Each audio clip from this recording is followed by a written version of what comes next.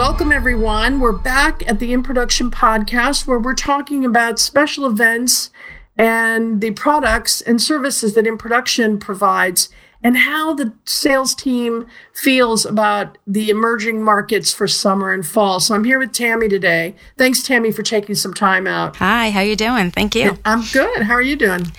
Wonderful. We're going to get hit with a snowstorm, so hanging tight right here. Well, not only that, but I know you've had to postpone this with me for a couple of times because the phones are ringing off the hook again. So good for you. They are. Q2 and Q3 are picking up. I really do want to speak about seating because as I'm talking to people out in the field, we have other clients in the event industry as well.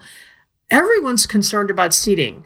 Are people going to want to sit right next to each other? I know you have hundreds of different options for seating, right? Walk through some of the options and where you think some are going to sing for summer and fall. So what are people going to be comfortable with? They're not going to be comfortable with seat upon seat upon seat, do you think? We have really high quality modular systems, so we can really create a layout that'll work for different venues, different spaces.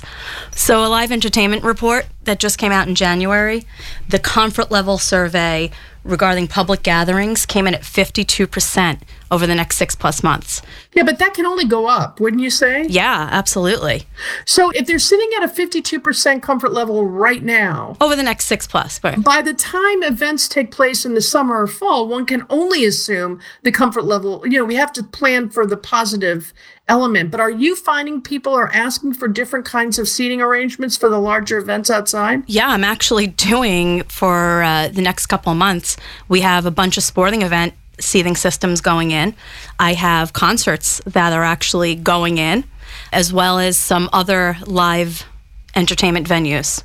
Are they projecting for pod seating? Or are they asking for bids for different kinds and they'll make a decision later on? Why don't you describe what a pod seating position is, by the way, for those out in the field who might not know? We're throwing a whole bunch of different options out at people, but the large seating systems will allow you to space people according to the guidelines. It is a great option to go with at this point, but we are doing pods for concerts and other special events. Small pods, you sell them in groups versus individual seats. And what happens is once people get to the pod, they don't leave the pod. No. And, it's almost like a little room without walls with separation between each of them. And you can make them for 4 people, 6 people, 8 people, 10 people. It's your own little VIP section. Yeah. So you go in there, again, you don't sell those as individual tickets. You have to sell them in groups or it doesn't work. But yeah, it's going to be interesting to see where it goes over the next few months. Well, I like that what I'm hearing from you when we were talking earlier a couple of days ago, and you were saying, look, what you're recommending to your clients is that they take a moment and let's look at the options based on where COVID sits for July. We'll give you 3 options for you to consider, and you don't have to make a decision till April. You just have to make sure we're committed to one of those 3. So to me, it's sort of like a smorgasbord of opportunity so that I don't have to decide today what the seating situation is going to be for summer and fall. Yeah, In Production has a ton of different products to offer. So we are giving a bunch of options, and once the guidelines come out for that time period, we'll see where it lands. Yeah, I think that's so smart. I think making sure that you have the flexibility and the agility, and I guess we can do that in production. At the same time, the bigger events, are they confident that they're going to actually take place? It's a question of what will the spectator experience be? Well, the events are mostly taking place. It's just a matter of if fans are going to be allowed.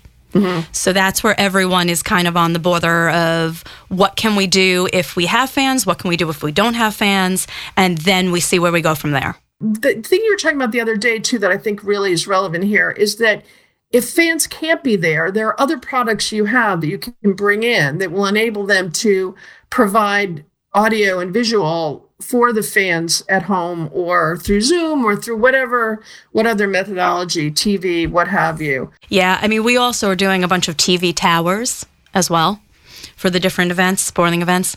So that gives us another opportunity to get out there. We have barriers. We've done bubbles for different events. Well, didn't you guys do the National Basketball Bubble? We did. Yeah.